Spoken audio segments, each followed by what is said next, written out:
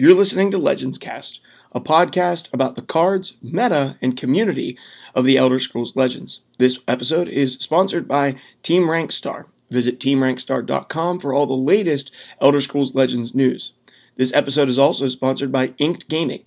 Visit inkedgaming.com and use the code TRS12 to get 12% off your next order of customized gaming gear.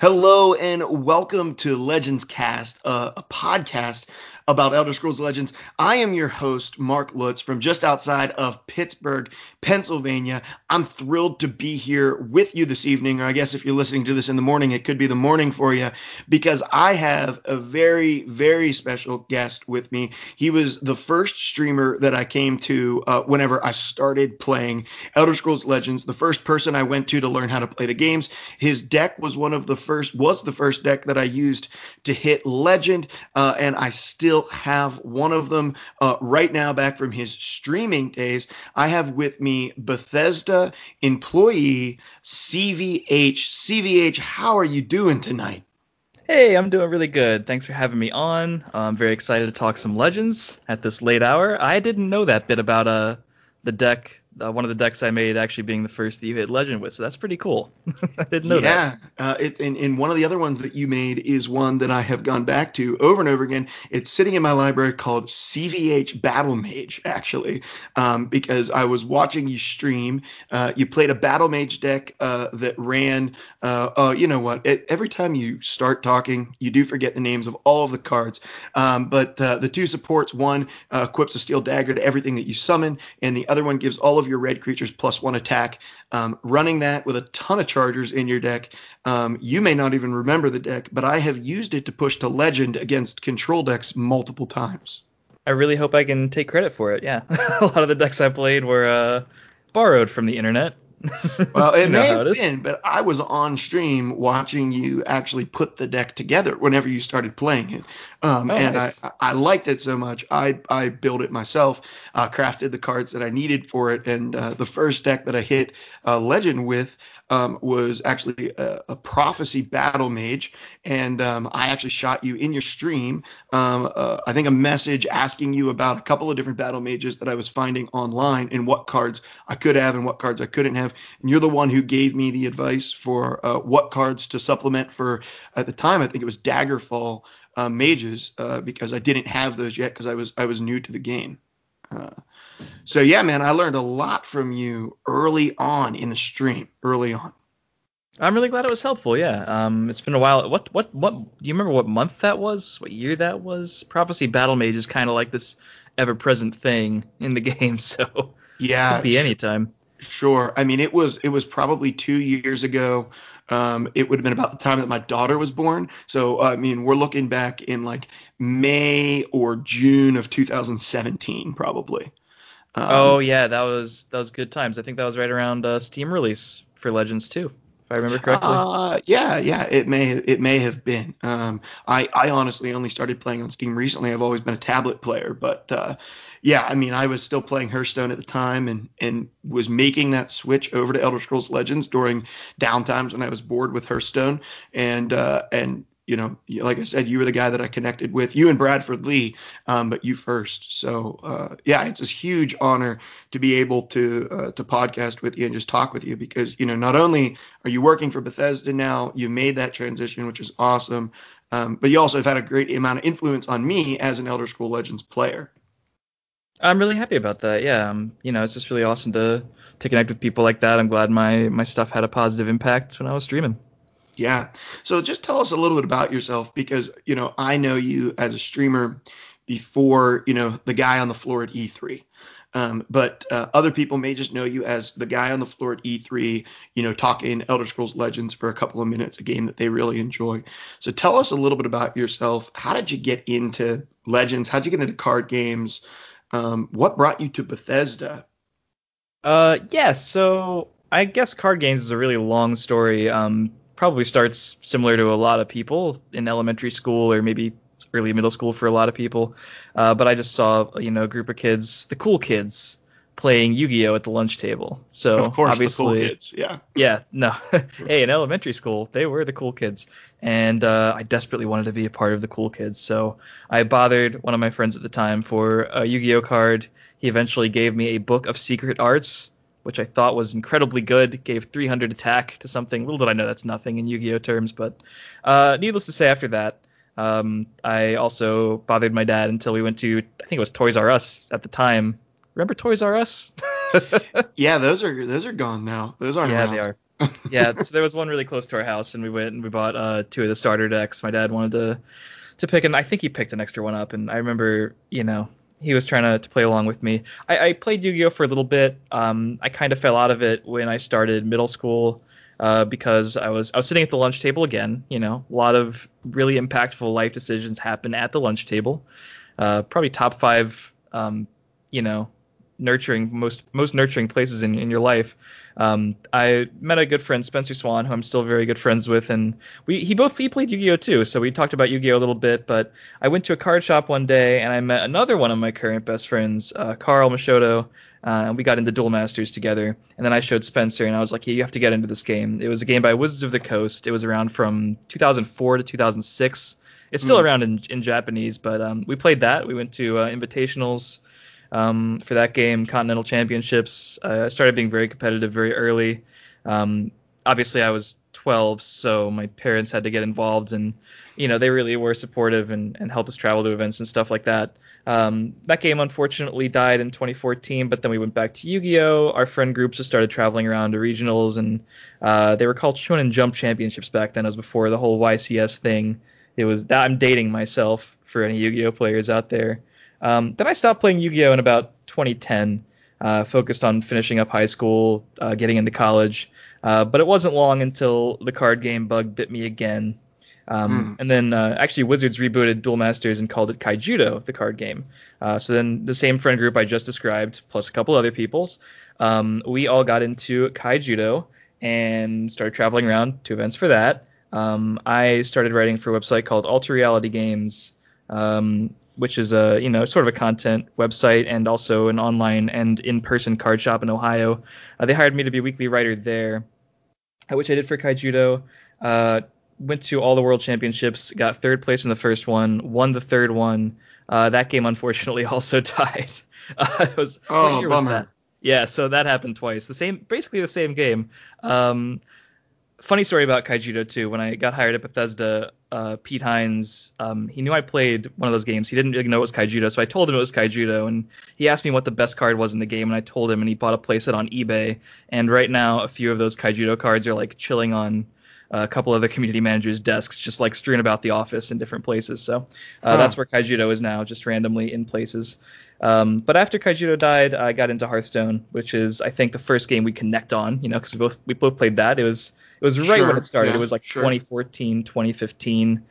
So my last year of college, I used sort of the experience I had writing in Alter Reality Games to sort of leverage it into a job at Tempo Storm. I was a strategy writer there for I think a year or so, writing generally weekly articles and just grinding to try to get into the competitive scene. I wasn't one of the first movers to Hearthstone, so it was very hard to build a following as a streamer.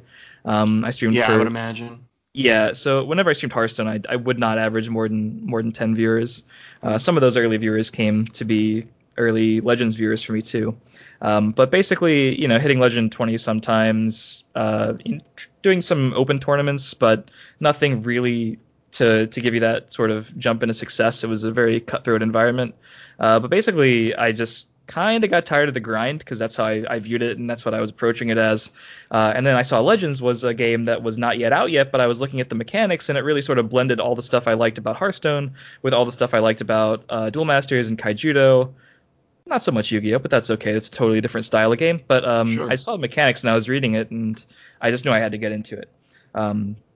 So as soon as it came out, or as soon as I could, I remember the day I actually messaged Pete on Reddit because I just saw his handle DC Deacon, and then I saw the Bethesda tag next to it. I had no idea who he was, but I was like, this guy works for Bethesda. He can answer me some questions. So I was like, how do I get into this game? And he promised me, he was like, hey, we might have a beat where we let some influencers in a little bit early. I'll let you know. He never let me know. I never got in early. Okay. I still get Forgotten for it. about. Yeah, I was forgotten about by Pete. He's like, I don't remember that. I'm like, it happened. So I so I it was promise I'm still hurt by it. yeah. So it was closed beta. The beta keys were starting to roll out. I didn't have one. I was very upset. But I went to Twitch because it was the first day the NDA was lifted and people could stream it. And someone was doing a giveaway in their chat for like an extra beta key they had. Because obviously this person was so lucky and privileged to have two of them, and I had zero. So I typed whatever in the chat to enter. You know, I was just this no-name guy on Twitch. I actually won it out of like 50 people in the chat. So that night, yeah, unreal. So that night, giveaway literally led into a career for you. pretty much, yeah. And that guy doesn't stream anymore, so I can't even thank him. Like, I have no idea how to contact him. Can't even find him anymore. No. For those of you who were around in 2016, it was Erlex, if you remember his stream. He had the green screen behind him. He'd always change. But yeah, I won a beta key, and that night I streamed. Actually, on the same computer I'm using now, because that's how much I update technology. But yeah, I streamed that night, got around 20 viewers or 30 or something. For me, it was insane, because I was used to half of that number, and I was used to that over a long period of time. So I had 20 viewers. I was like, oh my god, this is incredible, and I liked the game, and I was buying packs and opening them. And then I streamed more and more, and started doing some videos, and then it just sort of snowballed from there. Wow, that's an incredible story. You know, our paths do cross in card games, maybe a little bit more. I was a Pokemon player in middle school, so that dates me even more because in '99 I was in sixth grade. And my listeners already know this stuff, but I did transition to Yu-Gi-Oh for a very short amount of time. I went to one local tournament at a local game shop that was called New Dimension Comics. There's a bunch of them in our community where they sell really overpriced stuff, and I got trashed so hard by like 6-year-olds. And it was just like, okay, I'm done. I can't do this. So I dove headlong into Magic the Gathering, and that was, like everybody else, that's the last card game that most people do play. If they get into a card game, they fall into Magic the Gathering, and then they don't ever really climb back out.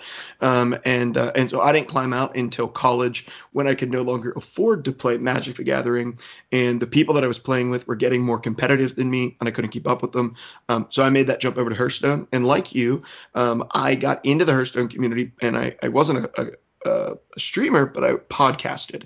So I ran a podcast for about a year called Fireside Talks with a couple of friends. And in a similar way, I was crowded out of that community because there was just too much noise to fall into. And so after about a year and only a couple of people listening to the podcast, we quit. And I've had this amazing experience. I started this podcast about a month ago. I have a special and really cool announcement to make today. And on top of that, we're getting 90 to over 100 people listening to the podcast each week already. And this today actually marks like 1 month of me starting the podcast. And so that's a really exciting happy podcast anniversary. Yeah, if that's a thing. Podversary, yeah. Sure, Let's make it a thing. I'll celebrate it. That's fine.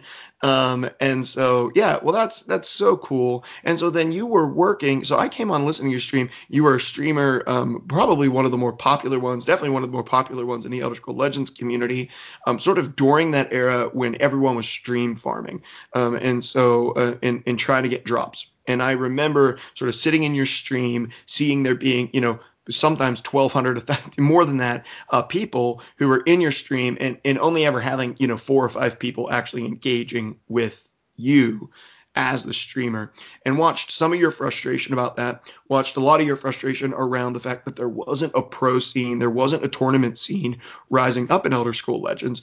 And then all of a sudden, out of nowhere, we get the announcement that you're now going to be working for Bethesda. So tell us a little, if you're able to, tell us a little bit about how that happened.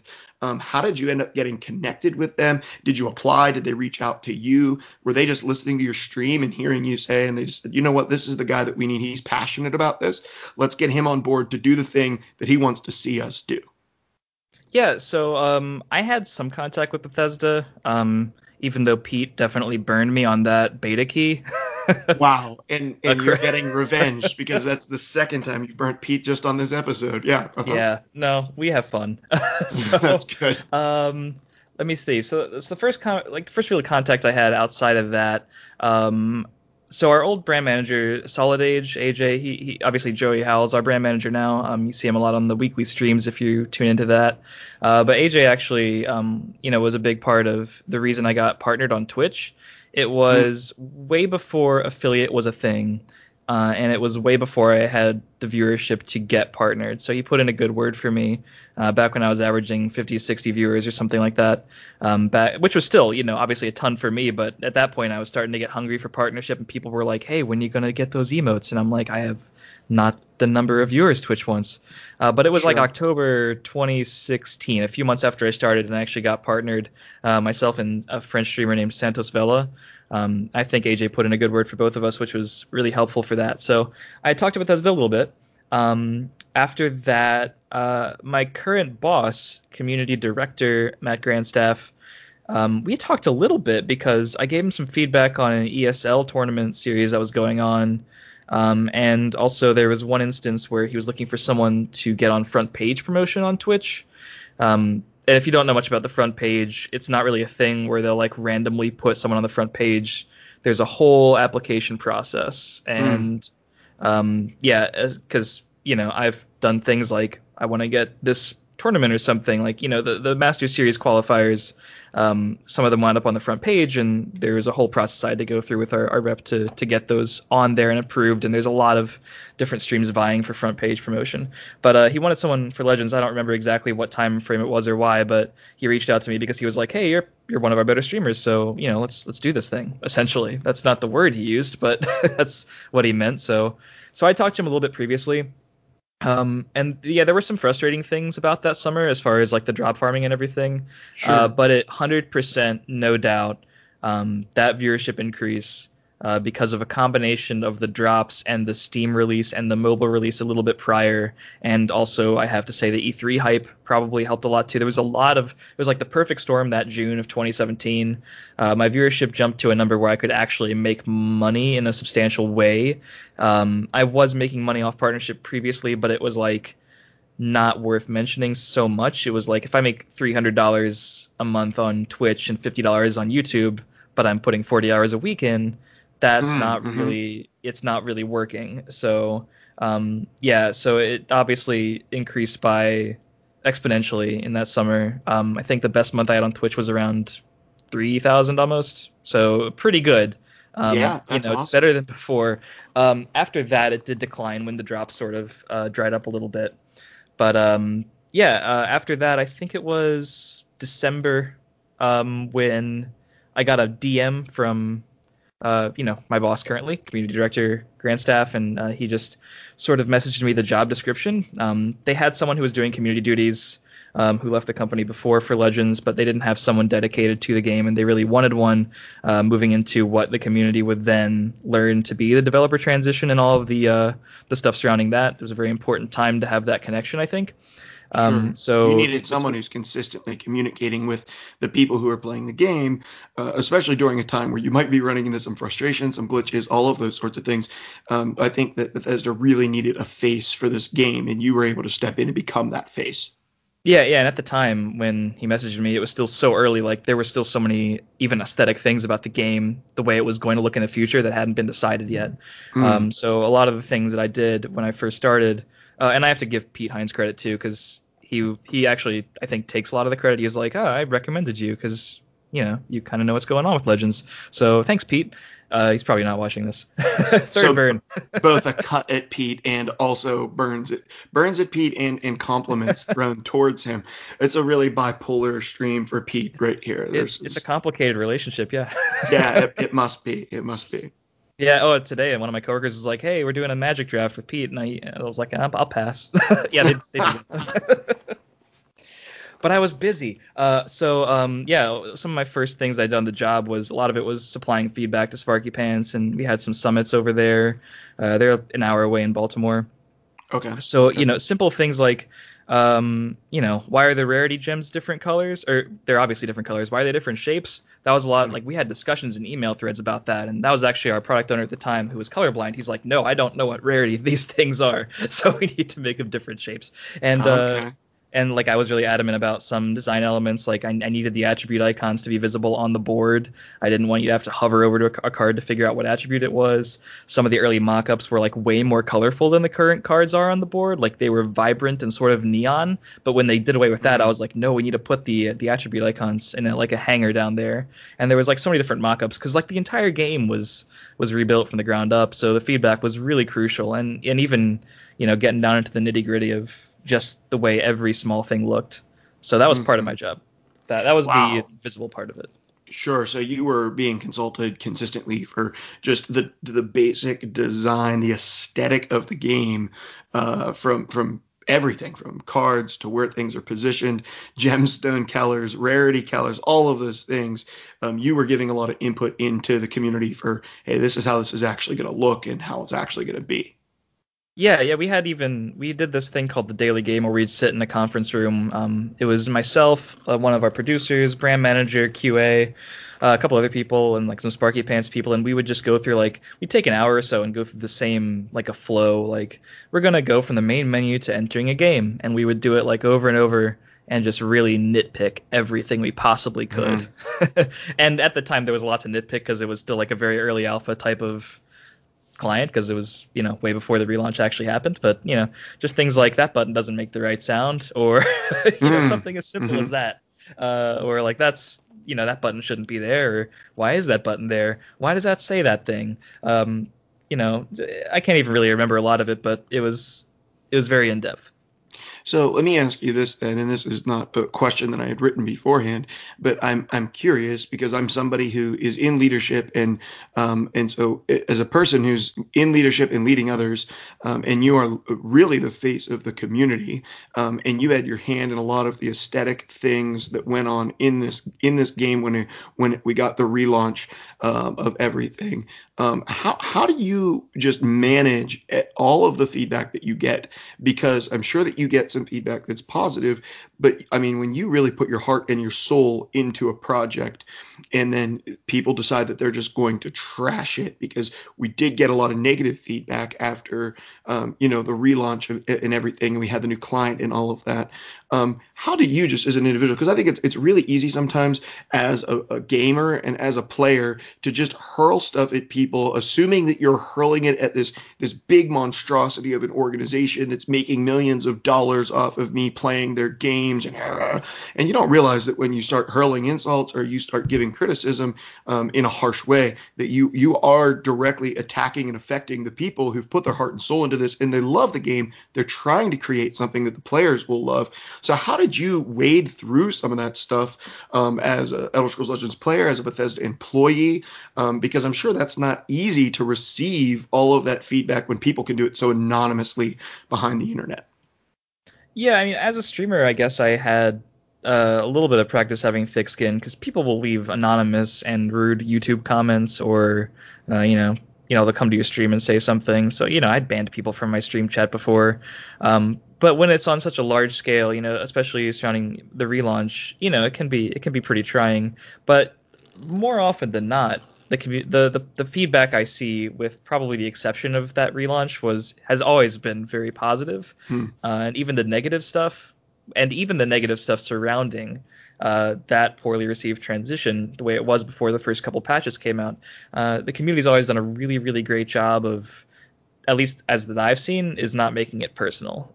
With some exceptions, I have received some personal attacks, but even the personal attacks I've received, like, if you phrase them the right way, they're kind of jokingly attacks almost. Like, they're Hmm. just kind of digs. Like, I've never felt like, let's put it this way, I've never gotten a death threat. A lot of Okay. community managers have gotten death threats. I've never gotten that.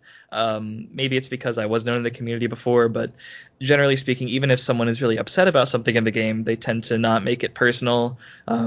Maybe it's not always most respectful. If they're very frustrated about something, emotion can take over there. But yeah, I think that's just part of the job. I had to be prepared for that going into it. actually using the feedback can be more difficult and challenging because you have to some like there can be so many different things that happen when you receive a piece of feedback. Like actually turning the feedback into something that is done isn't just up to me.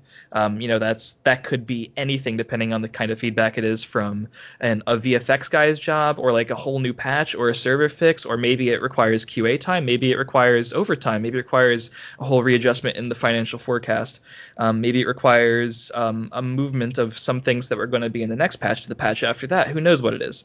If it's a card design thing, I can pass that feedback along, but a lot of the future cards haven't been designed, so that's actually kind of the most malleable, I guess. But if someone has a feedback like, I want the animations to be faster. Let's use, I guess, one that was a very common piece of feedback.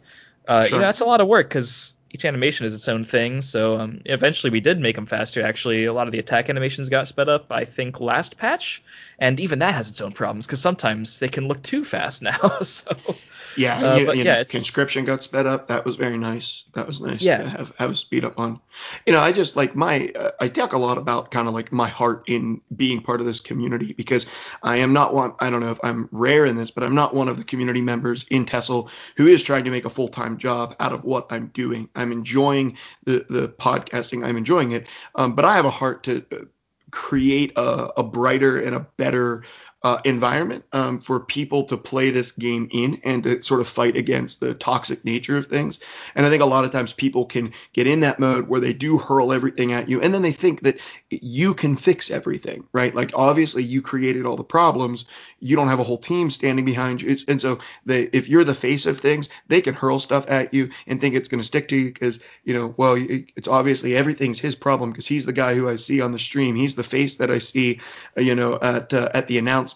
And what people don't realize is you have an entire structure that isn't just a design team that's behind you. It's not just people who are creating video games.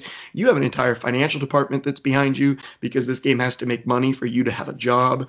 You have a whole lot of other things that are going on behind the scenes. And so when you go on stream, you're representing probably a very large amount of people who are all working for Bethesda. Yeah, for sure. And especially the way the infrastructure is for Legends, where Bethesda is the publisher, Sparky Pants is the developer, and then, they contract out card designers. So the majority of people at Sparky Pants are not card designers. The majority of people at Bethesda, none of the people at Bethesda are card designers. So the vast majority of people I talk to are like, PR, brand, obviously. I talk to Joey all the time. I talk to our producer, the Sparky Pants producer, our product owner. I talk to, some finance people, some BNet people. Like, if I want to do something with like Twitch drops or a stream being promoted, that's its whole thing. Like, very little of it is actually like, card design. So if someone's like, CVH is the reason this card's overpowered, like, I wish. I'd love the credit, but Sure. People would love to put too much influence on you so that they have the opportunity to blame you for something. I think. I'm the reason Syl, Thadon, and Spawn Mother are as good as they are, because before I saw those three, they were a little worse, and I was like, no, I need those to be good. Okay. I was like, the community's going to be upset if this costs $5. Well, I think that it's always good to kind of get a picture of what's going on behind the scenes, just a little bit, even if it's not really detailed, to just know, like, hey, the people who are developing this game are human beings. They're real people who've put their heart, who've put endless hours, blood, sweat, and tears into creating something that they hope that the players will love. They don't create something in hopes that people will hate it. And you can't leverage things at people because a company as large as Bethesda is incredibly intricate. The communication lines are incredibly complex, and there's no one person who just has jurisdiction over everything and can just make all the calls. And so I think it's helpful for people to kind of see that, and I think it helps people to understand a little bit of how things work so they can cut people a break, because honestly, the online community sometimes just need to cut people a break. For sure. Yeah. And there's even times I've seen this. Like, I'm less attached to each individual card personally because I didn't design them, but as sort of robust and sometimes even annoying as the process for like every little thing can be on my end, the design process is also very robust. You know, they go through a lot of iterations of cards. Most of the ideas they have don't make it to the final product. So sometimes they get very excited about a card that they think will be sort of a fan favorite, and it might fall flat. You know, I remember we were pulling the stats for a certain frame of reference, and one of the designers was asking, "Ooh, how did this card do? I was hoping it'd be like a fan favorite." And someone else is like, "It's not doing very good." Just like don't want to Apex hurt Predator? you.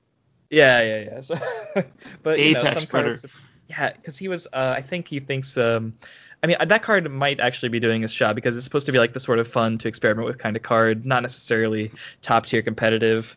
You know, if you want to push it, it'd be pretty easy. Just make it like a 5.6 or 5.7. I don't know, something like that. Something Apex that doesn't Predator make. absolutely trashed me in a game just a little bit ago. So Oh, did he move it a million times? yeah, well, Yeah. yes. Well, I'm not. See, I don't and even want to talk that's about it. I was so frustrated. See, that's the thing about Apex Predator, right? Like it's objectively probably not as good as Blood Dragon, but you can't do that with Blood Dragon. No, and there's so little if you're not running a deck that just can remove it. It's not like you can just throw a guard up in front of it and stop it from doing its thing. It can just bounce back and forth and buff up, buff up, buff up, buff up, and before you know it, you took 8 points of damage and they gained 8 health, and then they attacked you for 10 damage in the lane you didn't want it in. Yep. And Yeah, then it moves again. super fun. Yeah, super fun. Wow. Yeah. So I will say this. I'm glad you didn't make Apex Predator any stronger than what it is. I'm perfectly fine with rarely running into it. I'm really happy that I don't have to see it more often. So before we move on, I want to talk about QuakeCon because I want to get into that. Obviously, that's what people are going to want to be hearing about, how you're getting ready for that, and we're going to be talking about the Masters series, some predictions and stuff. But I just want to take a moment to make our announcement for the Legends Cast podcast. So this week, Legends Cast did team up with Rank Star, and so Rank Star, you probably hear, I have an advertisement here at the beginning of the episode, so you probably had a little bit of an idea about what the announcement was. But Rank Star is a website that covers a lot of different games.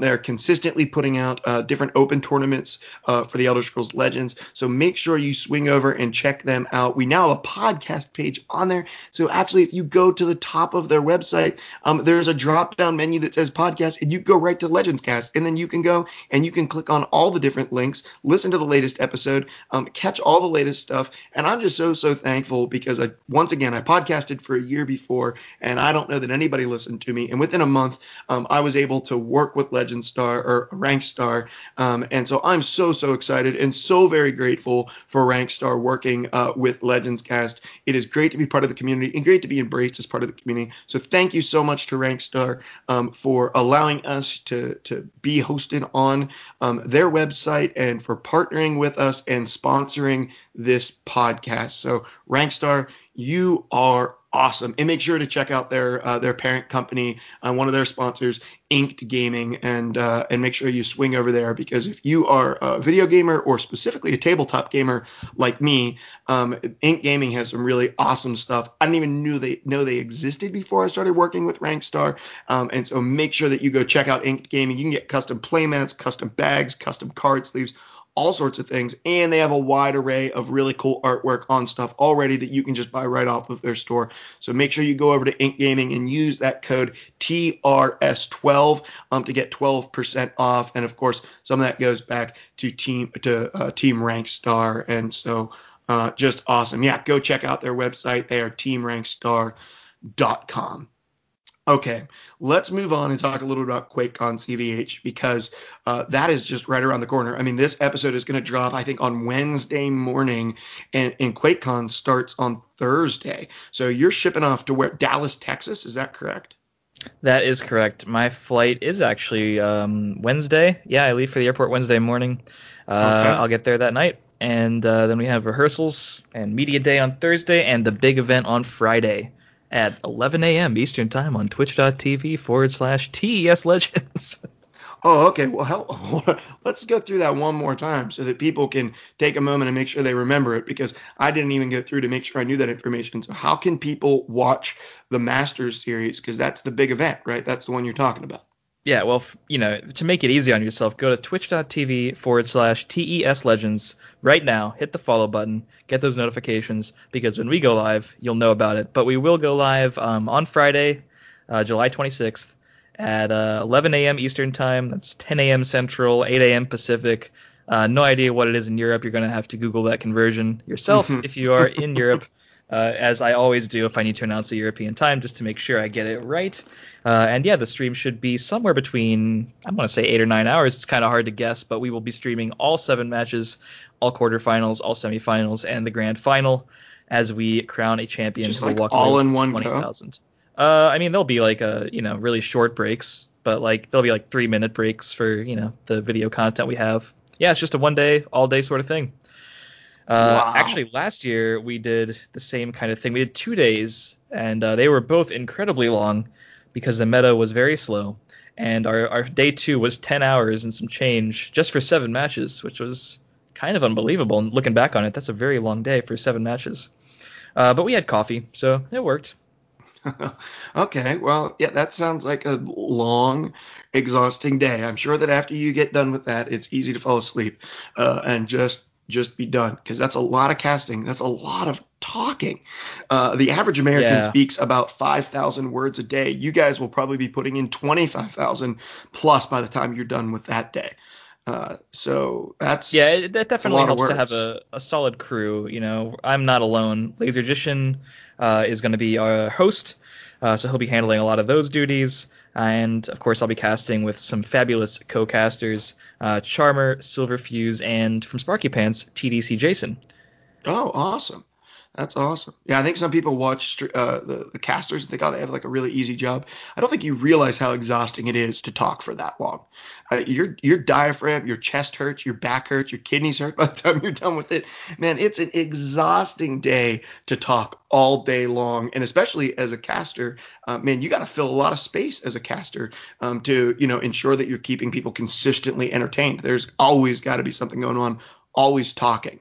Um, Although I Yeah, guess I remember there was actually a crazy moment last year at the Masters when we had some makeup people, some hair and makeup people, because Charmer and I especially needed them because we were lost without our makeup. So mm, so actually they would come on like during the match. You wouldn't be able to hear it because we'd mute our mics, but they would come on and like fix our faces for us in the middle of the match. And one time it was myself, Charmer, and was it Justin or Corey? It was one of them. But like all the makeup people came on at once, and like they told us to mute our mics, and they all started like putting makeup on our faces. And then like I get production in my ear too, and he's like, "You guys got to say something." I'm like, "There are people putting makeup on all of our faces right now. Like, what do I yeah, do?" how can we say something right now? Get someone Like, out of get here. away, get away. Like, I don't need it that bad. Like, a pimple didn't just appear that needed to be. Oh man. Oh man. Well, it looks like you're gonna have a really long day. So let me ask you this. You got some predictions, man. I just saw, I think today, all of the deck lists went out, and for the finals, or for the tournament. So all those deck lists are out. I found it on Reddit, but it is actually posted, I think, on a blog post on Bethesda's site. I don't really want to mess up some of these names, because there are definitely some difficult names here. So we have Bomb's Life is going to be facing off against Frenzy One, and Oh, that's Boom's life. Boom's Life. Sorry, Boom's Life. Oh yeah, I'm not reading And it that correctly. now I play the game. Did he mispronounce it, or did I spell it wrong on the forums? No, I think it Okay. gets spelled correctly. Faffle, and what do we got here? Super. Is it supposed to be Super Thanks Yeah. 555? Is Yeah, it's that is just that super how he wants to thanks. pronounce Super Thanks? Super for Okay. short. Yeah. Okay, Faffle and Super for short are going to be going off. Witta, and then a long name with a K that I absolutely cannot pronounce. Car, Karakhan. Cara, Well, I guess you could probably go with Kara. He wouldn't mind, but I always pronounced it Karakhan Jewel. But actually, he corrected everyone. It's Karakhan Jewel. Sort of like Caragon Jewel. Karakhan Jewel. Caragon Jewel. Karakhan Jewel. Yeah. Okay, and Witta are facing off, and then we have what? Foldier and Flo. Is that Foldier is correct there? Yeah, Thuldi is correct. Okay, Foldier is Or correct or there. he's never corrected me in a couple years. Okay. Well, I think he would have. I think he would have by now. So we have that. Those 8 players are coming up. We have their deck list, so everyone's bringing 4 decks. Tell me about. Do you have a prediction now that you've seen the deck list, CVH? I mean, you're a longtime player of the game, tournament player. So, what are you thinking about the people bringing the decks? Any surprises? Because I have a couple of surprises. Yeah, there's definitely some surprises. Some things didn't surprise me, and I like that there's still some certainty in the world.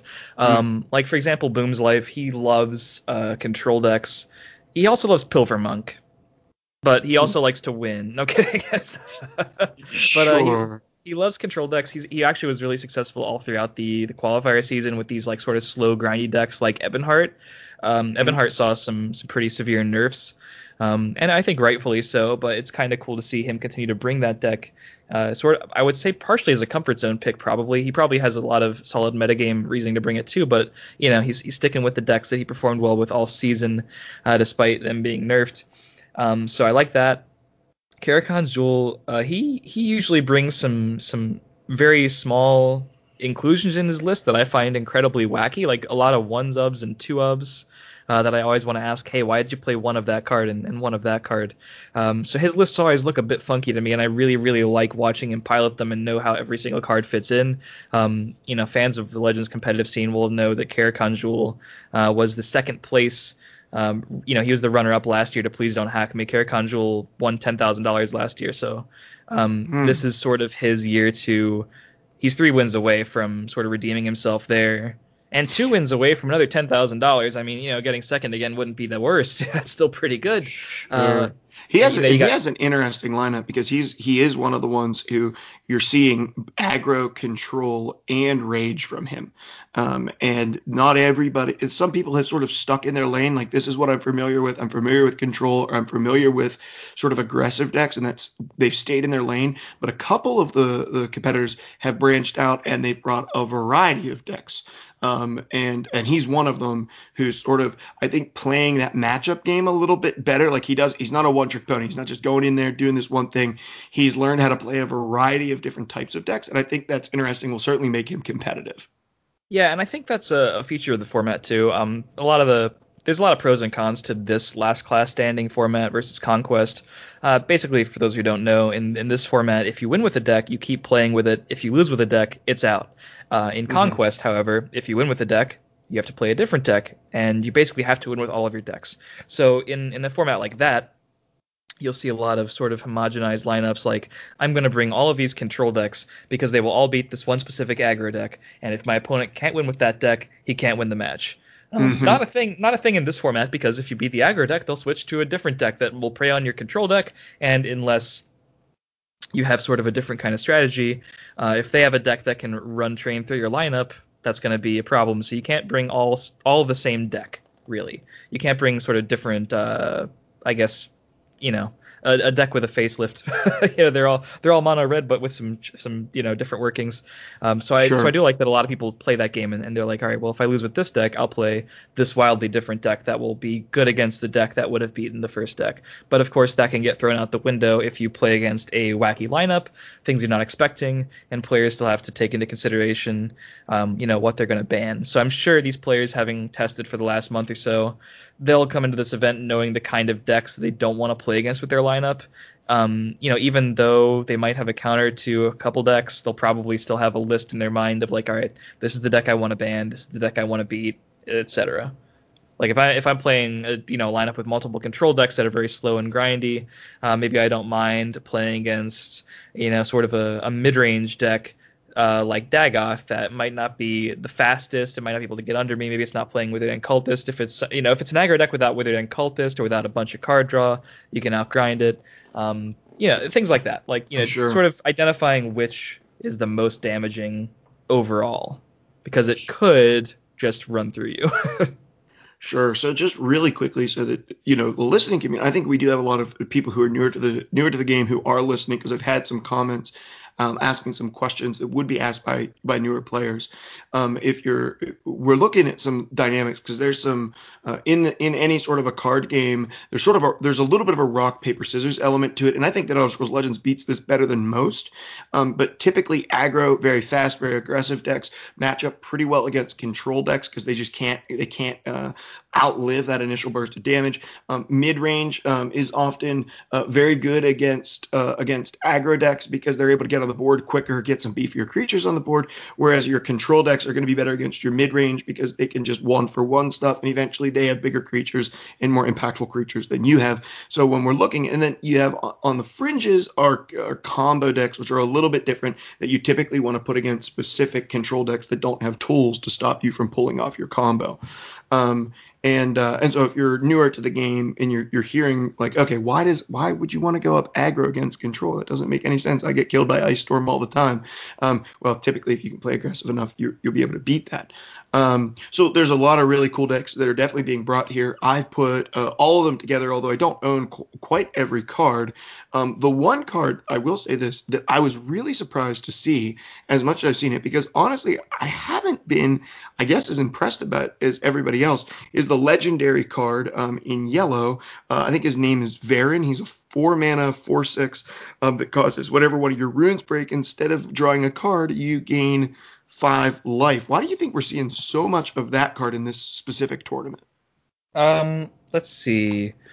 I guess I could give some stats. Let me make sure it's from the set I think it is. So I'm sorry, it's late, guys. I want to make sure that I'm not getting the stat wrong, because there's a lot of other cards out there. But yeah, if I'm remembering correctly, and I could be wrong here, I don't want to misquote the stats, but I'm pretty sure that Varen was actually the highest win rate card from Alliance War. I'm trying to think of other things in Alliance War. It was definitely up there. But Alliance War, it really changed the meta in that it introduced a lot of new color combinations to play. But as far as like strictly high power level cards, like when looking at the stats, like the decks that included Varen, or like Varen as a card compared to the other cards in the set, when it was included, the decks did better. Which by itself is like sort of a small stat. That could mean a lot of things, and it doesn't really account for like when is it played versus when it's not played. But It kind of immediately saw play in virtually the vast majority of decks that played yellow, because as a control tool, its benefits are kind of clear. It stops you from dying, which is often more important than getting extra cards in your hand. We've all been there as a control deck where you have 30 Magicka of cards in your hands, but you have 4 Magicka to play them with. So, the card advantage is very irrelevant there, but it's all about, the fact that you're actually dead on board. And the same tool is very useful in an aggro mirror match if you're playing like let's say, a yellow token-based deck. It allows you to sort of take the reins there and really start to race in one lane, as long as you already have enough cards to sort of fuel your fire there and keep going turn after turn.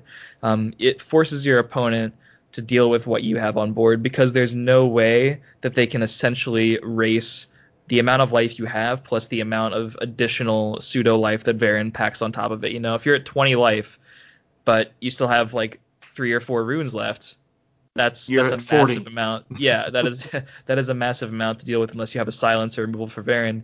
And then trading into it is often wildly inefficient. As an aggro deck, you have to maybe sacrifice 2. Yeah, you're sacrificing 2 or 3 creatures, or at the very least at least 6 damage to deal with it. So it can really sort of set the pace of an aggro mirror match. It's a very high pressure card in that way, whether you're a control deck or not. It is kind of bad when you are an aggressive deck and you play it against a control deck. But even then, it's not really doing anything that wasn't already a factor. Like, a control deck's not going to want to break your runes early anyway to give you cards. So if you play Varen, they probably will take a free rune break because they'd rather you have the life than a card. But it's not like if you hadn't played the Varen, they'd be giving you cards, So sure. It's in that kind of case, it's still just a pretty decent body. 4/6 is still going to be kind of annoying to deal with. Might make a Piercing Javelin come out instead of just getting lightning bolted or channeled stormed very easily like a lot of cards do. But overall, I think it's an incredibly useful card. Really, really annoying to see in an aggro mirror match for sure. So just out of curiosity, because I didn't have the time to go through all the statistics and look at all these decks. Do you know what the most represented card is in the Masters series by chance? Ooh, that's tough. I do not. I know I know the most represented deck is Battle Mage. I know the second most represented is Guildsworn, and then it goes to Tribunal and Dagoth. Each have 4. And there's like a smattering of different decks at like 3 and below. There's like Crusader with 3. A lot of different decks have 1. I would imagine that the most common card is something really obvious, like Word Crafter. Yeah, I'm just that's gonna probably, guess. there's a lot of blue. There's a lot of blue. So I Yeah. went ahead and went through Well, and I looked at all. maybe Go it's ahead. Encano. Probably Encano. He's probably pretty present as well. So I Yeah. went through and I evaluated the decks that are out there. So in this particular tournament, there are 6 battle mages. All 6 battle mages are mid-range battle mages. There Oh, actually, is Witta's I think is aggro. It depends. I mean, I could see someone calling it mid range, but he's going face. He's right. Yeah, they're all battle mages that are could be considered mid range, but all probably on the aggressive side of mid range. Oh yeah, they're not Uh, control for sure. yeah, they're all on the good subs. So then we have 5 Guildsworn decks. Every single one of those decks is a rage deck. So all five Guildsworn decks I saw are rage. There are 4 Dagoth decks. I categorize 2 as aggro, 2 as mid range. There are 4 Tribunal decks. Interesting. 3 of those are control, and one of those seems to be like a mid range Tribunal. We have 3 Crusaders, which I think is interesting. That's one of the next more represented one. Those 3 Crusaders are 3 different ones, the most diverse set. So we have a Rage Crusader, a Token Crusader, and an Aggro Crusader. Halalu, there's 3 of those, and I think all 3 of those could be easily categorized as aggro Halalu. We have 1 Archer deck. It's a Rage deck. 1 Redoran deck. That's definitely a really aggressive deck, if not a full-blown aggro deck. 1 Empire deck that is a token deck, a Dominion deck that is a mid-range Dominion, which is one of the more interesting ones, I think. An Ebonheart deck that is, it's actually a consecration, or not consecration, I'm sorry, a conscription. That's the wrong game. Yeah, wrong game. Hey, I wrote consecration would be pretty good against conscription though. It Like would when you be think pretty about it. sneaky good. It would be good. Ebonheart, a conscription. There's a Telvanni that runs a conscription deck, but I think it's more of a combo deck, more of a control deck probably, because it's also running Ulfric's Uprising, which I think is interesting. But Ulfric's Uprising without the Path Mages, although it has the Mentor Ring combo in it. And then 1 mid-range sorcerer deck that is running Bone Daddy in it, which Yes. is personally my favorite thing to see. Real God bless quickly, Witta for that, by the way. Like that is my yeah, favorite thing. I know. I'm rooting for him because of Bone Daddy, exclusively because of Bone Daddy. That does leave that we do not have any assassin, mage, monk, scout, spell sword, or warrior deck. Those are the classes that we're missing from Dual Keller, which is of course most of them. We're only seeing 3 Archer, Crusader, and Sorcerer from Dual Keller and Battle Mage, of course. And then the one Tri-Keller deck that we're not seeing any presence from is Daggerfall Covenant. So Yeah, that just was really surprising to me. That last one, no Daggerfall. I could have sworn we'd at least see one. I talked a little bit with a little Jamie, the streamer, last week on the show, and I think honestly it's because you build a Daggerfall and you play it and you're just like, this would just be better if it was a Battle Mage. Like, if I just get rid of the purple in this, it's just a better deck. I could be wrong about that, but in my experience, it's just like this deck is just better at 50 cards. It has all of the cards that I want in it at 50 as a mid-range Battle Mage. Yeah, I guess it depends. I think when I build Daggerfall versus Battle Mage, I take a different approach. Like Battle Mage, mid-range Battle Mage is such a powerful deck because it is so good at being reactive and basically turning on the heat whenever it wants. And recent additions like Alfheat Conjure and Mighty Conjuring just sort of drive that home. Mm-hmm. Like you can play so defensively with your Breton Conjures and you'll draw them consistently. You'll draw the rapid shots and the rewarding tools. When I played Daggerfall, I still call it mid-range, but you could make the case that that's more aggro. But I usually just cut Breton Conjure. No question, Alfheat Conjure has boosted the power level of that deck as well, even though you see it less. But for me, you sacrifice some of that combo potential and some of that reactiveness for the ability to go really proactive with like young mammoths, maybe some barrow stalkers to really, that can be your tool against aggro, and you can play haunting spirits and you can go sower of Mm-hmm. revenge. So like, I mean, mid-range battle mage can do a lot of things, but it can't play sower of revenge after haunting spirit and then curve into Alfheat Conjurer, and that's pretty nuts. Like the fact That that you is get to play strong. sower and Alfheat in the same deck, like no one's really coming back from that amount of pressure. So maybe it's a meta call. Like there's no question that it can have some strong curves, but I would probably have at least tested it. I don't think there's anything wrong with playing Battle Mage and Daggerfall in the same lineup. A lot of people instead have gone for Battle Mage and Dagoth. And probably the tipping point there is that people are valuing the reactive Hand of Dagoth as well. That's a really powerful racing tool. It can get you back in the game against aggro. So It's a very strong card. When I think of turn 5 plays that are reasonable, Sower and Hand of Dagoth both come to mind. So yeah, they're both really, really strong.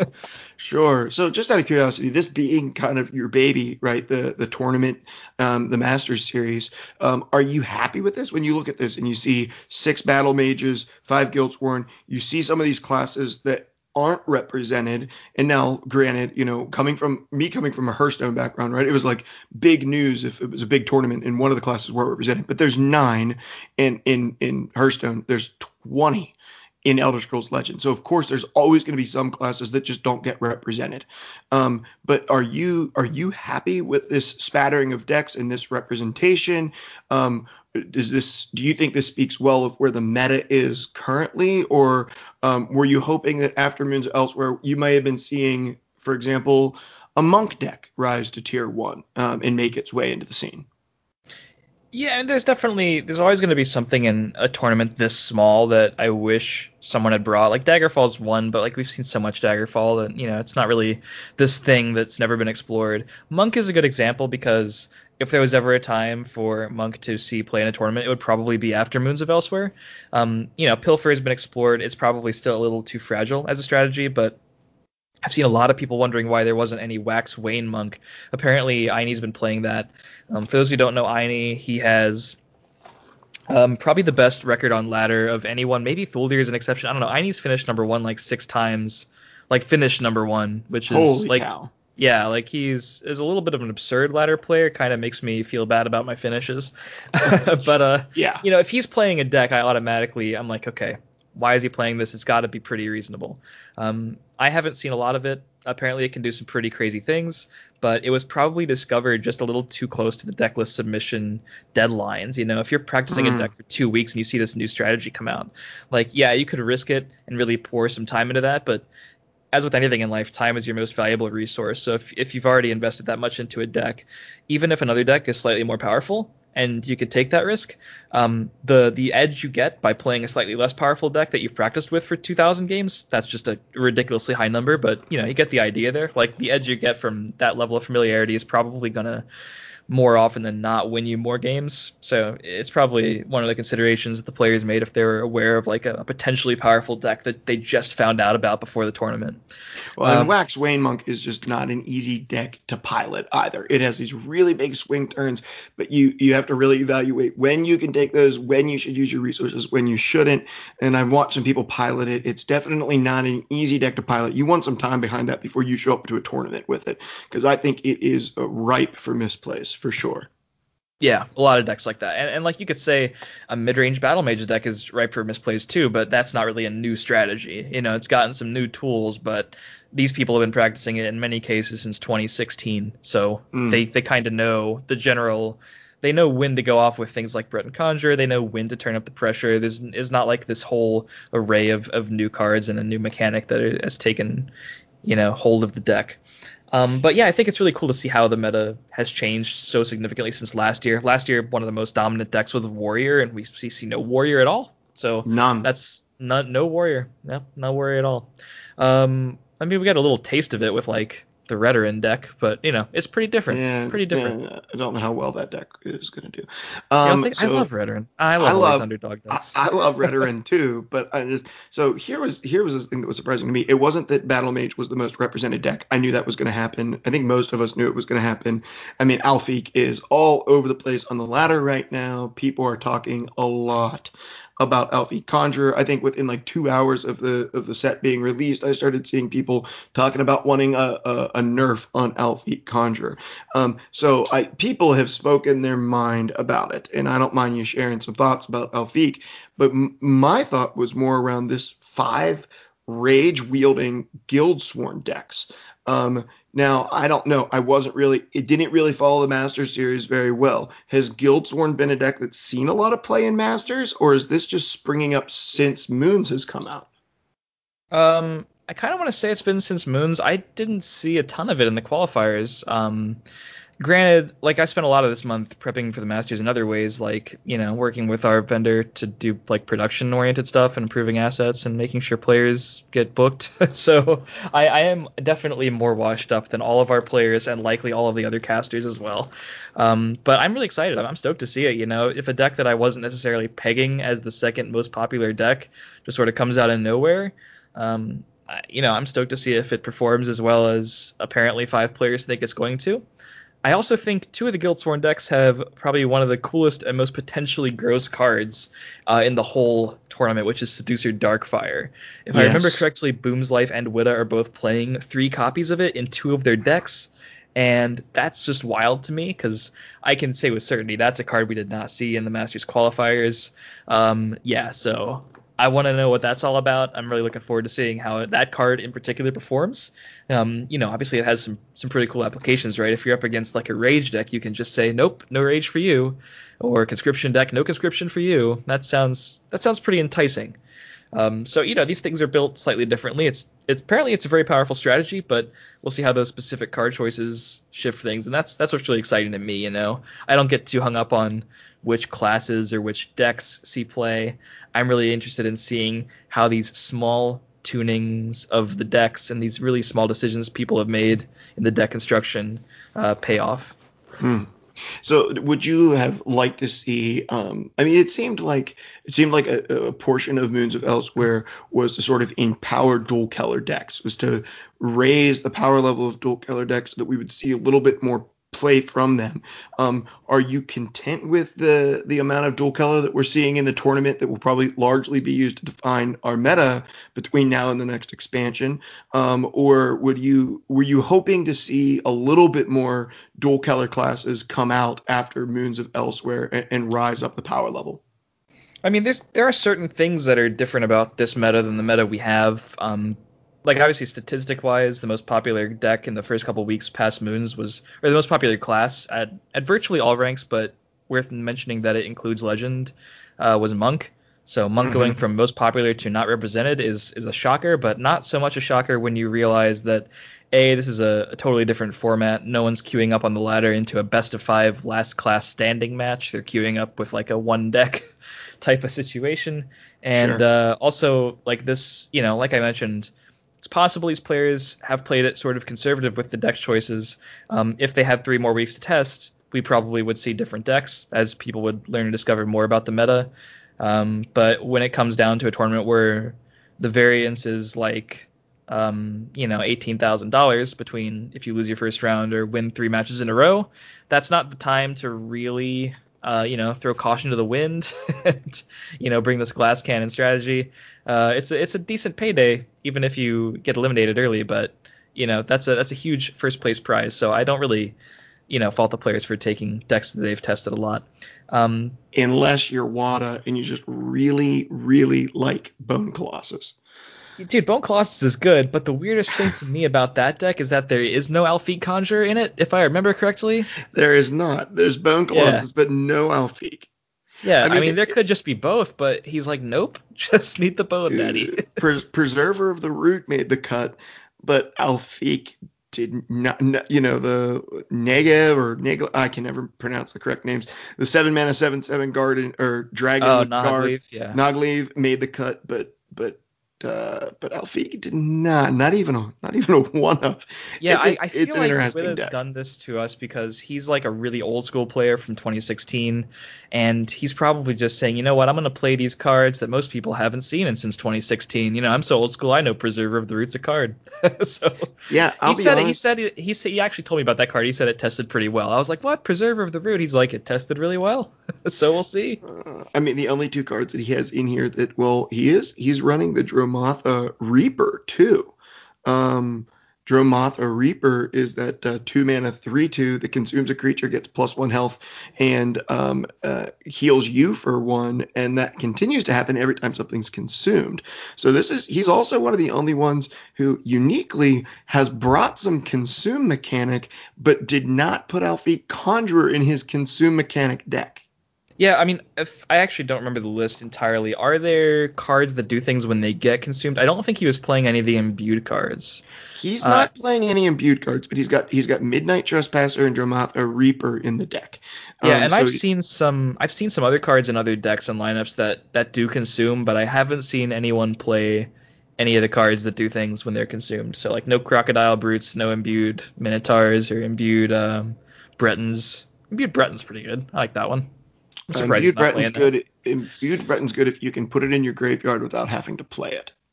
Hey, I'll play it for 4/4 with Ward. Bones likes that card. Yeah, Bones I likes a don't. lot of things though. I like it when it goes in my graveyard and I didn't have to put it there. I like it when I attacked your face and it gets slipped in there somehow because I burned cards off the top of my deck. That's the only place that I've really loved that card so far. Then I'm perfectly fine with consuming it. I love the consume mechanic, by the way. I think it's ingenious. I absolutely love it. You came from Hearthstone too, so you know. But coming from Hearthstone, where you don't even have a graveyard to look at, coming into a game like this, that there's so much that has to do with the graveyard mechanic, and that was some of my favorite decks to play in Magic the Gathering. So really love the consume mechanic. I think it's really awesome. I think Yeah, it's awesome. I love being able. I just love looking at my discard pile. I just So do it to just flaunt that I can. anything about QuakeCon or about the Masters series that you want to bring up, talk about, or highlight before we move towards really the last section because we're running late already, and I told you I'd try to keep you at an hour. I feel bad because we're already Oh, you over shouldn't that. have told me. I had no idea. It's okay. I don't have anywhere to be. But yeah, definitely tune in. It's gonna be great. Check out all these great card choices that the players have made. See how it shakes down. Will one of the two people who didn't bring mid-range battle mage win? Who knows? Find out on Friday. Also, this is Mhm. posted on Wednesday, so by then you should know that if you tune in, there are a couple specific drops to QuakeCon that you can get if you tune in to the event. If you don't know what I'm talking about, you Ooh, can check our announcement article on legends.bethesda.net and learn what you get for tuning into QuakeCon. a couple of unique drops that you can get. Now, let me ask you this: do you just have to tune in and you automatically get those drops, or That's do true. you You have to do have get to link lucky? you would link your Bethesda and Twitch accounts. I actually don't know if I like calling these drops. We're just sort of mass entitling everyone who watches the stream, so not Okay. really a luck drop type of thing. We call them Twitch Okay. drops, but yeah, this is the kind of thing where you tune in, you're gonna get the thing. Okay, so not unlike I think whenever I tuned in not long ago, I got like a new card back, I think with the 25 on the back of it or something like that. Or maybe it Yeah, was the it's like moth that. thing, Yeah. the moth priest that I got it. I Yeah, can't remember. sometimes we do those. Yeah, the Okay, Moth Priest was for E3. okay, okay. Yeah. So that was Well, another situation where everyone who tuned in got the card so back. make sure you tune in because you don't want to miss out on whatever it is that you can get, which is going to be Yeah, something for special and sure. super awesome. So let's head towards the closing of the podcast here, and I think this is maybe my most invasive question that I have for you, and maybe the one that will have the most guarded answer. But just what are we looking towards? As a player of Tessel, I'm thinking about this. I think a lot of the people who are playing it, what are we looking at towards the future? It's hard to know exactly what's going on behind the scenes. You don't know what conversations are going on behind closed doors. And if you're a member of this community, you want to know, hey, do we have a bright future planned for this game? Are there new things coming? Is there something exciting around the bend? We don't want to hear, oh, we're not supporting this game anymore. So we want to know, like, is there something exciting coming around the bend? Is there something cool coming up? What's the future look like? Is it a bright future if I'm a Tessel player? Well, it will have to be a guarded answer because, if I say too much, it could if there is cool things to spoil, we'll want to have all of the fun to ourselves and a specific announcement built for it. But I Sure. guess I can talk about some things that we've already mentioned. The roadmap we revealed at Bethesda Game Days at PAX East probably talked about a little bit of this, but obviously our content schedule. We're looking forward to the next expansion, which I can't tell you a damn thing about, unfortunately, but it will be awesome. The design team's Okay, working okay. really hard on it. Kate, I say, can you Um, tell us that you've definitely been working on it? Personally, I can't because I don't have any part in that process. Okay, So- but there's somebody somewhere working on it. Oh yeah, oh yeah, oh Okay. yeah. I've already seen some art briefs. So there's a lot of people in a lot of different places. Everything from car design being started to art briefs being approved to voiceovers and all the different things that go into making a card pack expansion, which it will be. For those who didn't know, the next expansion will also be pack based. Yes. At least as large as you're used to at this point. But I don't have any further news on the Whatever release that date for means. that. Sure. Yeah, that's I, okay. I I can say before that expansion, you'll probably find some other cool stuff. There's some new features that the team is working really hard on at Sparky Pants. One of them being the events feature. A lot of people have wondered about in-game events and when they're going to return. Basically, the whole thing had to be built into the game from scratch. But we're starting to test that out. It will not be happening for the patch in July, but hopefully for a patch, not too far after that. So can We we want to can we have look a. forward to having that happen between now and the next expansion?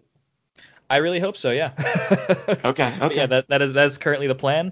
An actual release date will be forthcoming, but yeah, we're hoping to have it be a pretty robust event system when we do get it going. There'll be the kind of events players are used to the really simple stuff like you register a deck, you play a certain amount of matches, you get some prizes. That stuff's kind of easy.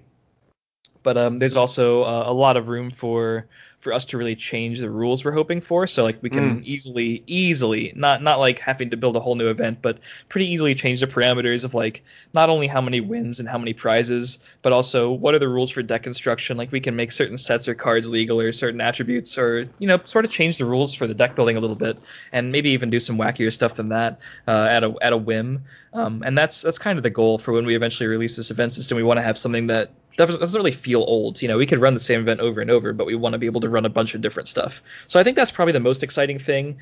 Personally, that's the thing that I've missed the most since the client relaunch. I was really hoping to get these events back in as soon as possible because they're just a fun way to play the game. Even the events that are the same format as ladder, it's just really fun to queue up and see how you do on a leaderboard, and just play those sort of high pressure matches almost and get some prizes for it. hmm But if you could break the rules and build new types of decks that wouldn't necessarily be correct on ladder or even legal on ladder, I think that Mm. just sort of increases the fun.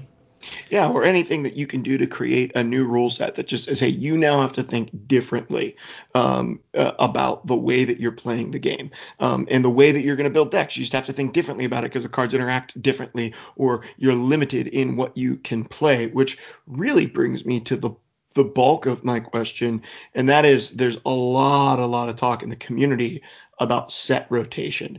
I'm not asking you to tell us definitively is there is or not a set rotation. I'm just asking, is there some conversation going on about the value of a set rotation at either Sparky Pants or at Bethesda, within where you're working?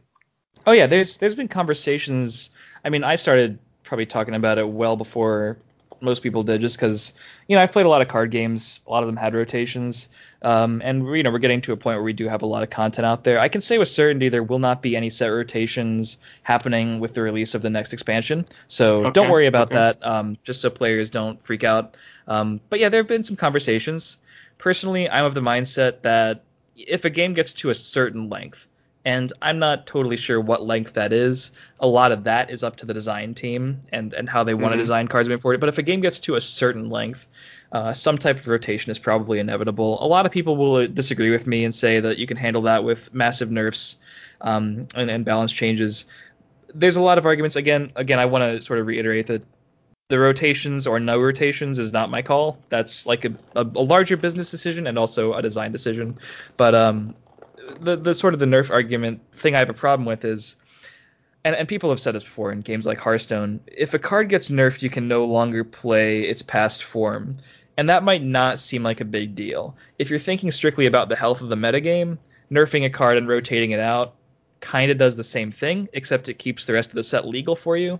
That's looking at it optimistically. But if I just really love a strategy, like let's say I really loved Action Assassin in hmm Legends. Like the old school, I'm talking, I want to play turn one, ring out a Crystal Tower Crafter, lesser warded, and it's a 3/3 with ward. Like old school, I want to ring out Dark Rift on turn two or something like that. If those cards got nerfed, which they did, I can never do that again. Like that is an aspect of the game that I can no longer enjoy. I can also never enjoy things like level one drain or level three drain vitality clearing a board. I can never play that really overpowered hmm shout ramp scout with like 2 cost soul tears and like board clearing drain vitalities and Yeah, that those are pretty wild disc strong. grove. Yeah, I can't do that anymore. For example, if Hysgrove, Drain Vitality, and Solitaire rotated out in their past forms, if I wanted to revisit that strategy and enjoy the game in that way, I'd be able to do that in the sort of the legacy format or whatever it would be called. Mm-hmm. But if they're nerfed, that's no longer an option. I can't really play them in standard because they're rotated, or I can't play them in standard because they're nerfed. But if there was two formats, maybe they wouldn't have had to be. So there's an argument for nerfs, and some people will prefer a metagame that nothing ever becomes sort of illegal, and the things that are overpowered are just nerfed because we don't always have that sentimental attachment to cards. But not only from a design standpoint, but also from sort of a player sentiment standpoint, I think there are players who would happily play a secondary format and just get to experience whatever decks they want, even though it's sort of more limited in the standard metagame.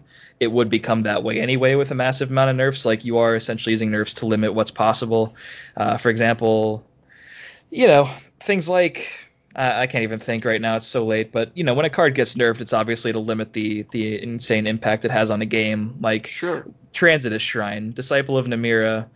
Those cards no longer do what they used to in a very obvious way. Like, there's no way to experience Empire Abomination, which I think is a good thing. I think. Oh yeah, that was not a fun deck to lose to. No, it I wasn't.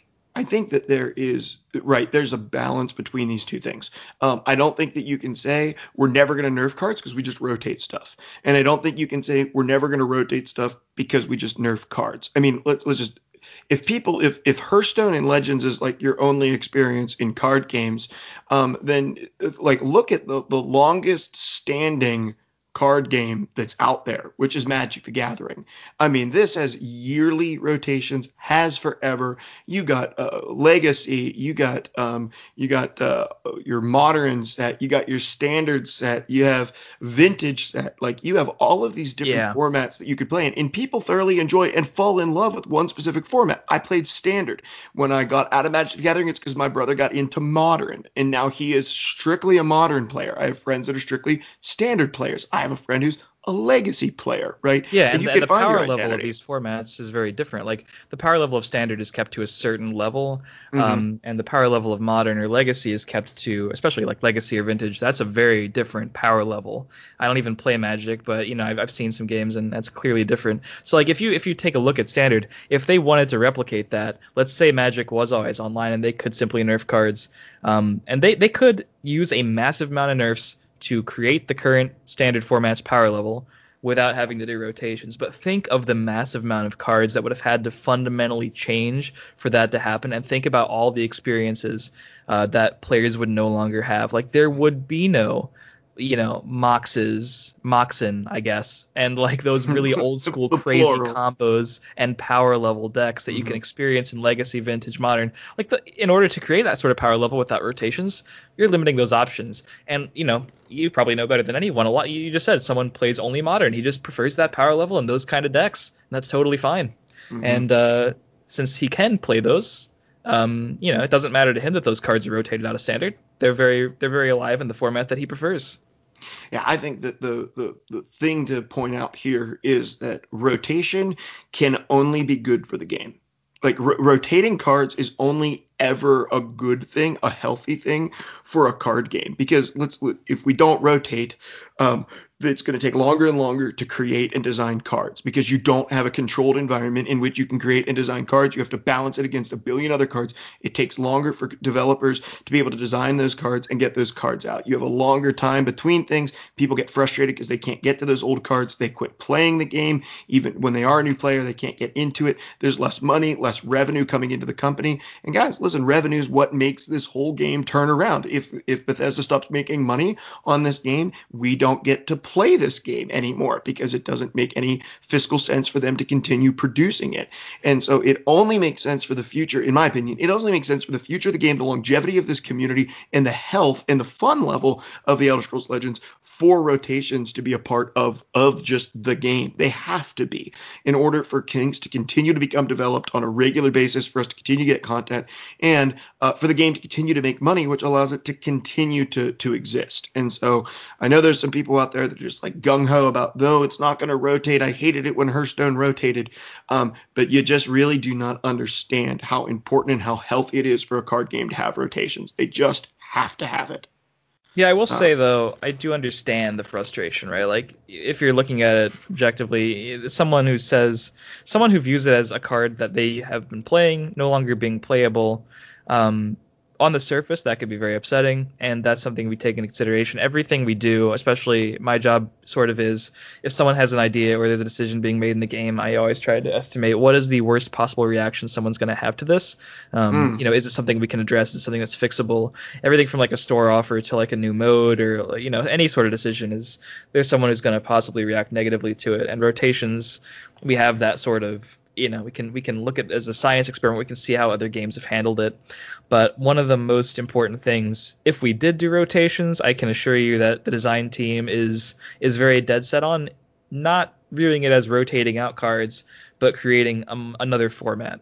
Instead of a format that is limited, it is two formats that are different in power level purposefully and different in what you can play and curated to be, something that's appealing to a certain type of player. But if you're not into it, you don't have to play it because it's multiple ways to play. I think one thing I can say, I can't always say that rotation is going to be preferable to a player, but I can say that more options is always preferable. And that's kind of what I was getting at with the event system too. Like, you might not like the wacky events, but the fact that there are more options means the average player is more likely to find something they actually do enjoy.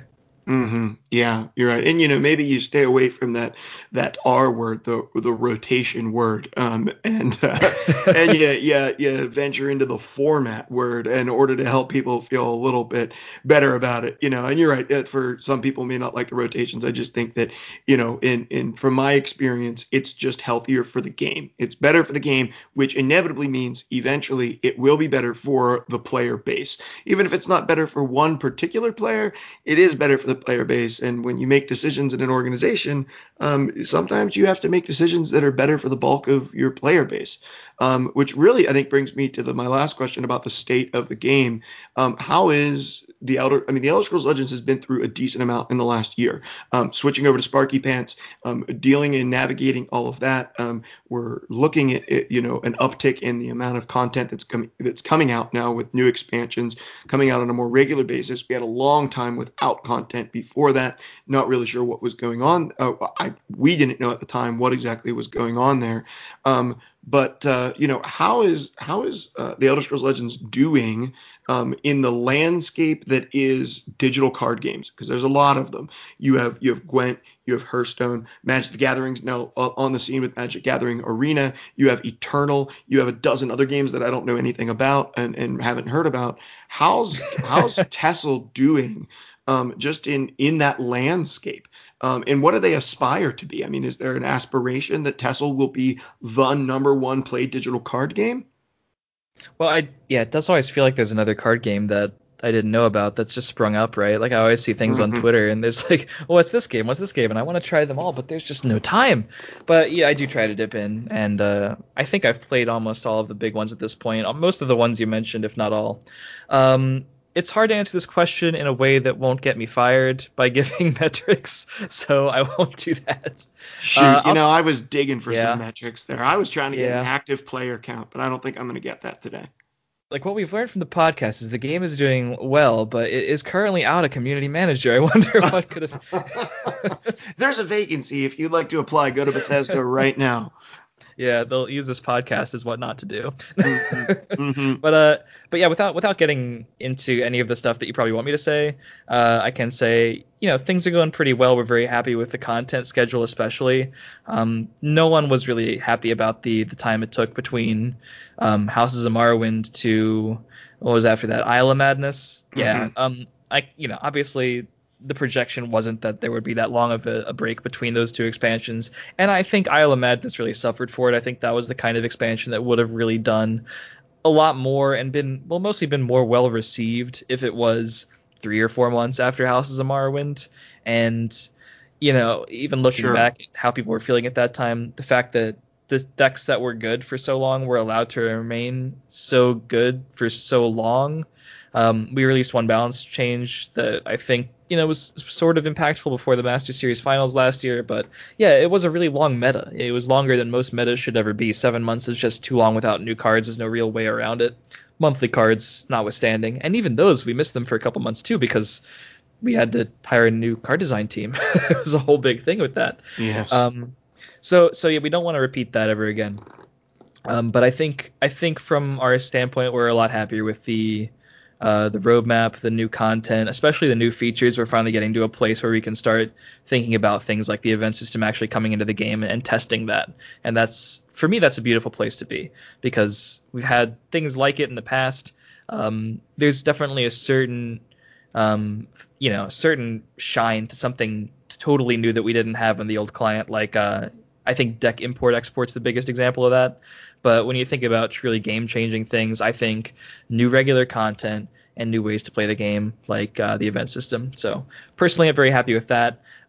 Whether or not it will ever be as big as Hearthstone isn't really for me to decide. There's simply too many factors to go into that. Sure. Hearthstone has been around, especially Magic is going to be Magic. It's kind of the ubiquitous card game. If someone has ever seen a card game, it's probably that one. So you can't really compete with a game that's been out for 25 years, something like that. Something ridiculous, right? It's Sure. as old as I am. Yeah, I mean, it was back in the 80s. So Magic the Gathering came out real? it was in the 80s because I was in elementary school when they were advertising Magic the Gathering with WWF at the time. WWF guys were advertising Magic the Gathering. No. Sworn You're it was right. 90s. It was the 90s. It was the 90s. It was in the it would have been earlier 90s though. It would have been earlier 90s. Yeah, I mean, either Maybe, way, it was definitely around before I could read, so. yeah, maybe 94, 95, something like that. Yes, so it was a long time ago. It was before I was playing card games.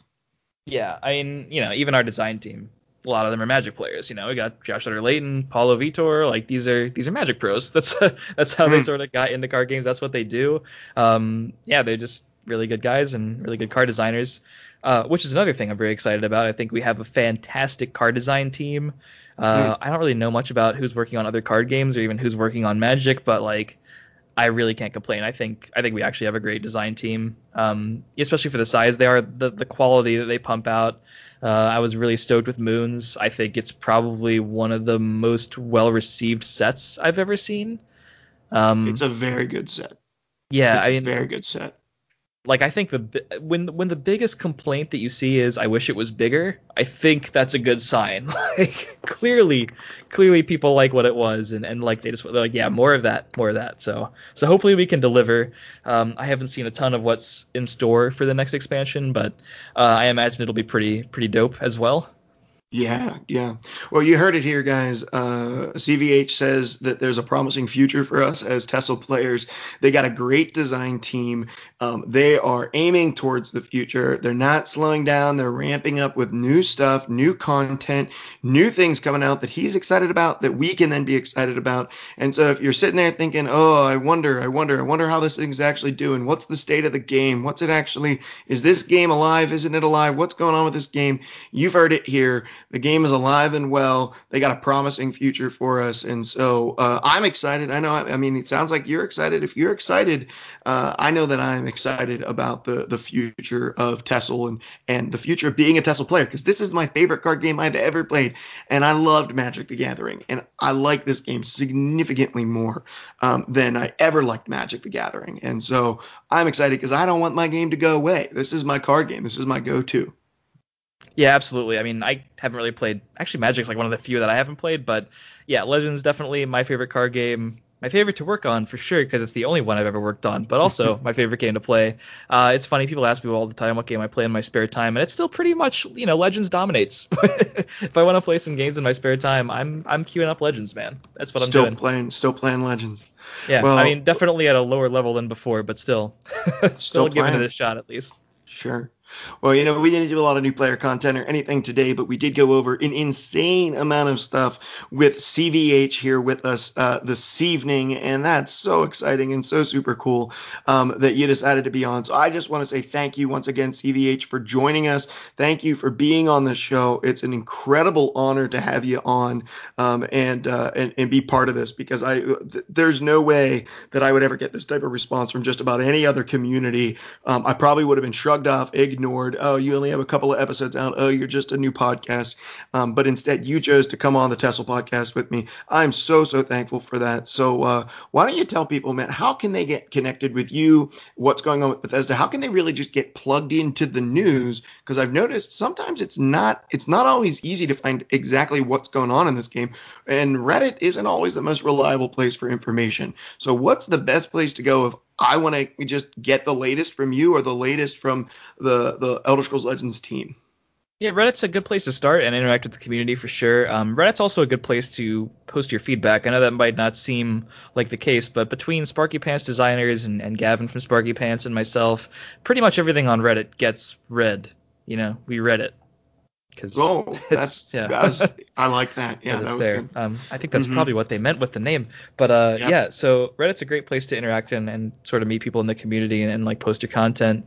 But to actually find the news, I always strongly recommend following the official channels, the Twitter for TES Legends, the Facebook, the Instagram, whatever of the three you use. All major announcements will be posted to our social channels, and for sure you'll want to be checking legends.bethesda.net. We do have a helpful news tab in the game too, so if you're logging in frequently, you will see the recent news that's been posted on the website, because that was something that I and many other people were adamant about in the client. We needed to have a place to put the news so people could go into the game and say like, oh, what is this? There's a thing called the Master Series that I've never heard of before because I don't follow them on Twitter. What is that? Let me click on it and go there. Or, what's the monthly card? It's right there. Who knows? But yeah, I would say just stay tuned to the official social channels on the website. Everything we do, if it's something we think the players need to know about, will be on all of those places. And we'll do our best to obviously post it to things like the Steam page, the forums on Bethesda.net, and also we'll post to the Reddit, of course, because we know the community. That's basically the main community hub for it. The only problem with finding your news on Reddit is that things just move really quickly. So They do move quickly. yeah, they really do. There's so much going on Reddit. Yeah, it's pretty nuts. Pretty hard to keep up with, but we do our best. But yeah, if you ever have any problems in the game or need to if there's some important feedback or a bug or anything, we will read it on Reddit, but always feel free to reach out as well to probably Gavin on Reddit, but myself, I'm on Twitter, I'm on Twitch. I'm pretty much all over the place. I'm definitely on Reddit and the forums as well. So, I always try to read my DMs, especially if they're bug related. I'll pass them along to the QA team and whoever else needs to know. And I'm always around just to have a nice chat about card games. Sometimes I get sucked in and just talk about game related theory because I really enjoy it that much. But yeah, it's been an honor to be on your podcast. Yeah, the pleasure was all mine. It was a long one, but I think it was a good one. And I think so too. Yeah, I really appreciate what you're doing for the community. I think it's awesome to see. Podcasting is sort of an underused medium. It's always great to see more podcasts out there for the game. And yeah, it's just as some of the old guard content creators, it's nice to sort of pass the torch to people who are willing to put in that work just for the love of the game. Yeah, I really do enjoy podcasting, and I enjoy putting stuff out there for people to enjoy. So if you're trying to get connected with LegendsCast, you can do that by emailing me at eslegendscast@gmail.com. That's eslegendscast@gmail.com. I'm off the grid, so you won't find me on social media. I am on Reddit, and I am called the 113 Lift. That's the 113th Lift. If you want to send me a request right on Elder Scrolls Legends, you can go ahead and reach me there at the 113th Lift as well. We can play a game together, so don't be afraid to go ahead and send me a friend request, and as long as I have a spot, which I have plenty right now on my friends list, I'll gladly accept and talk to you about the podcast or talk to you about the game. And as always, something I added in the last episode, I'm going to continue to put in my episodes. My main job is being a pastor, and so my heart is to bring goodness and light and to this community. And so if you are going through a difficult time and you're feeling alone, I know that the internet can be a really dark place. And the internet can be a really isolating place. And although we feel more connected, it's hard to get genuine connection online. And so if you need someone who's just able to listen to you or someone who will pray for you, you can always reach out to me at eslegendscast@gmail.com, because I would love to support you with whatever you're going through, whether that's health concerns, whether that's depression, whether that's anxiety, or whether that's something else that's going on in your life. If you just need someone to listen, please feel free to write to me. You are never alone, and I'm here to be there for you. So that's going to about wrap up everything that we do on the show. Make sure you go check out Team Rank Star online and see the stuff that they're putting out there, and this episode will go up on there as well. Is there anything else for the listeners before we sign off here, CVH? I don't think so, man. I think we about covered it. Hopefully we see you tune in to the Master Series this Friday, and I'll see you on the forums or in the game. Heck yeah, I'll be there. Okay. Thanks so much, everyone, for tuning in, and make sure you come back next week, because I believe next week, if we can work it out, I will be interviewing Bradford Lee, a returning player to the game, and talking about his take on the Elder Scrolls Legends and the competitive scene. That's it for this episode. Come back next week, and thanks so much for tuning in. Thanks for listening to Legend Casts, a podcast about Elder Scrolls Legends. If you're looking for more ways to get connected with us and our community, email us at eslegendcasts@gmail.com, and be sure to come back for our next episode.